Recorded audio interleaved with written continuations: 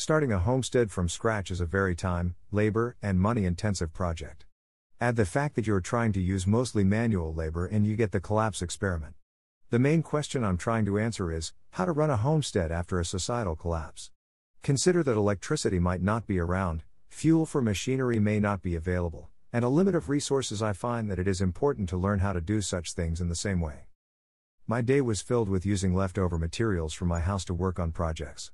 A large pile of siding was used to finish a chicken coop that I put together with small pallets and lumber from housing projects. My wife and I bought 10 chickens to add to the 6 Rhode Island Reds, and 2 turkeys. 4x4s were salvaged from the side of the road and used for a large run to keep the new additions in. When we bought our house, a large pile of insulation was left behind. Our house has 3 levels, and only the lower level was finished. Today I decided to lower the pile and filled in sections of wall that had not been finished.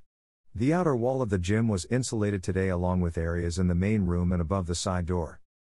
Early in the morning I took out 3 containers of material to the compost bins. I picked up trash from previous years on the way back to the house. At one point the property had been part of a golf course and later bought as a project to convert into a home. While we owned 2 of the 9 holes in the clubhouse, the 15 acres had collected empty oil bottles, an old 5-gallon bucket, and dozens of golf balls that had been lost and left behind.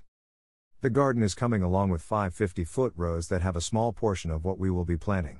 2 rows have potatoes, the rest includes strawberries, Swiss chard, Detroit beets, and kale. I haven't even planted the fun stuff yet. In the window there are tomatoes, peppers, and tobacco. I decided to try a test of the forbidden leaf in Upper Michigan since it does grow well in Connecticut. There is another plot that has been plowed for either soybeans or corn.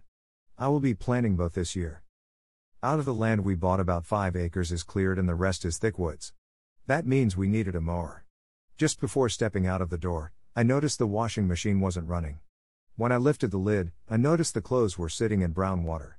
I clicked the dial and the motor would not kick on. We also needed a washing machine. While I have several sides for tall grass, that doesn't cut it for the front lawn.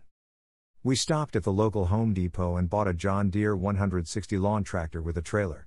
There will be more additions down the road, but at the moment I will be able to mow the lawn, haul wood on the property, collect lawn clipping for chicken food and compost, haul fresh compost to the garden. This will be a workhorse for the rest of its life and hopefully mine. We lost a turkey the other day. It was the healthy one of the 2.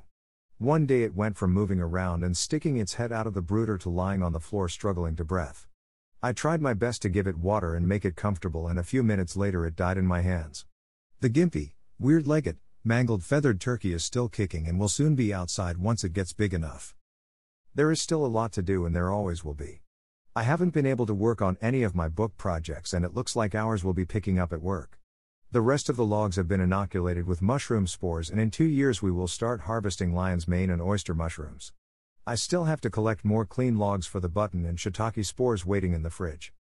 At the moment, in a way, I am broke. This is a blessing in disguise. It will keep me home and working on things that need to be done instead of heading into town.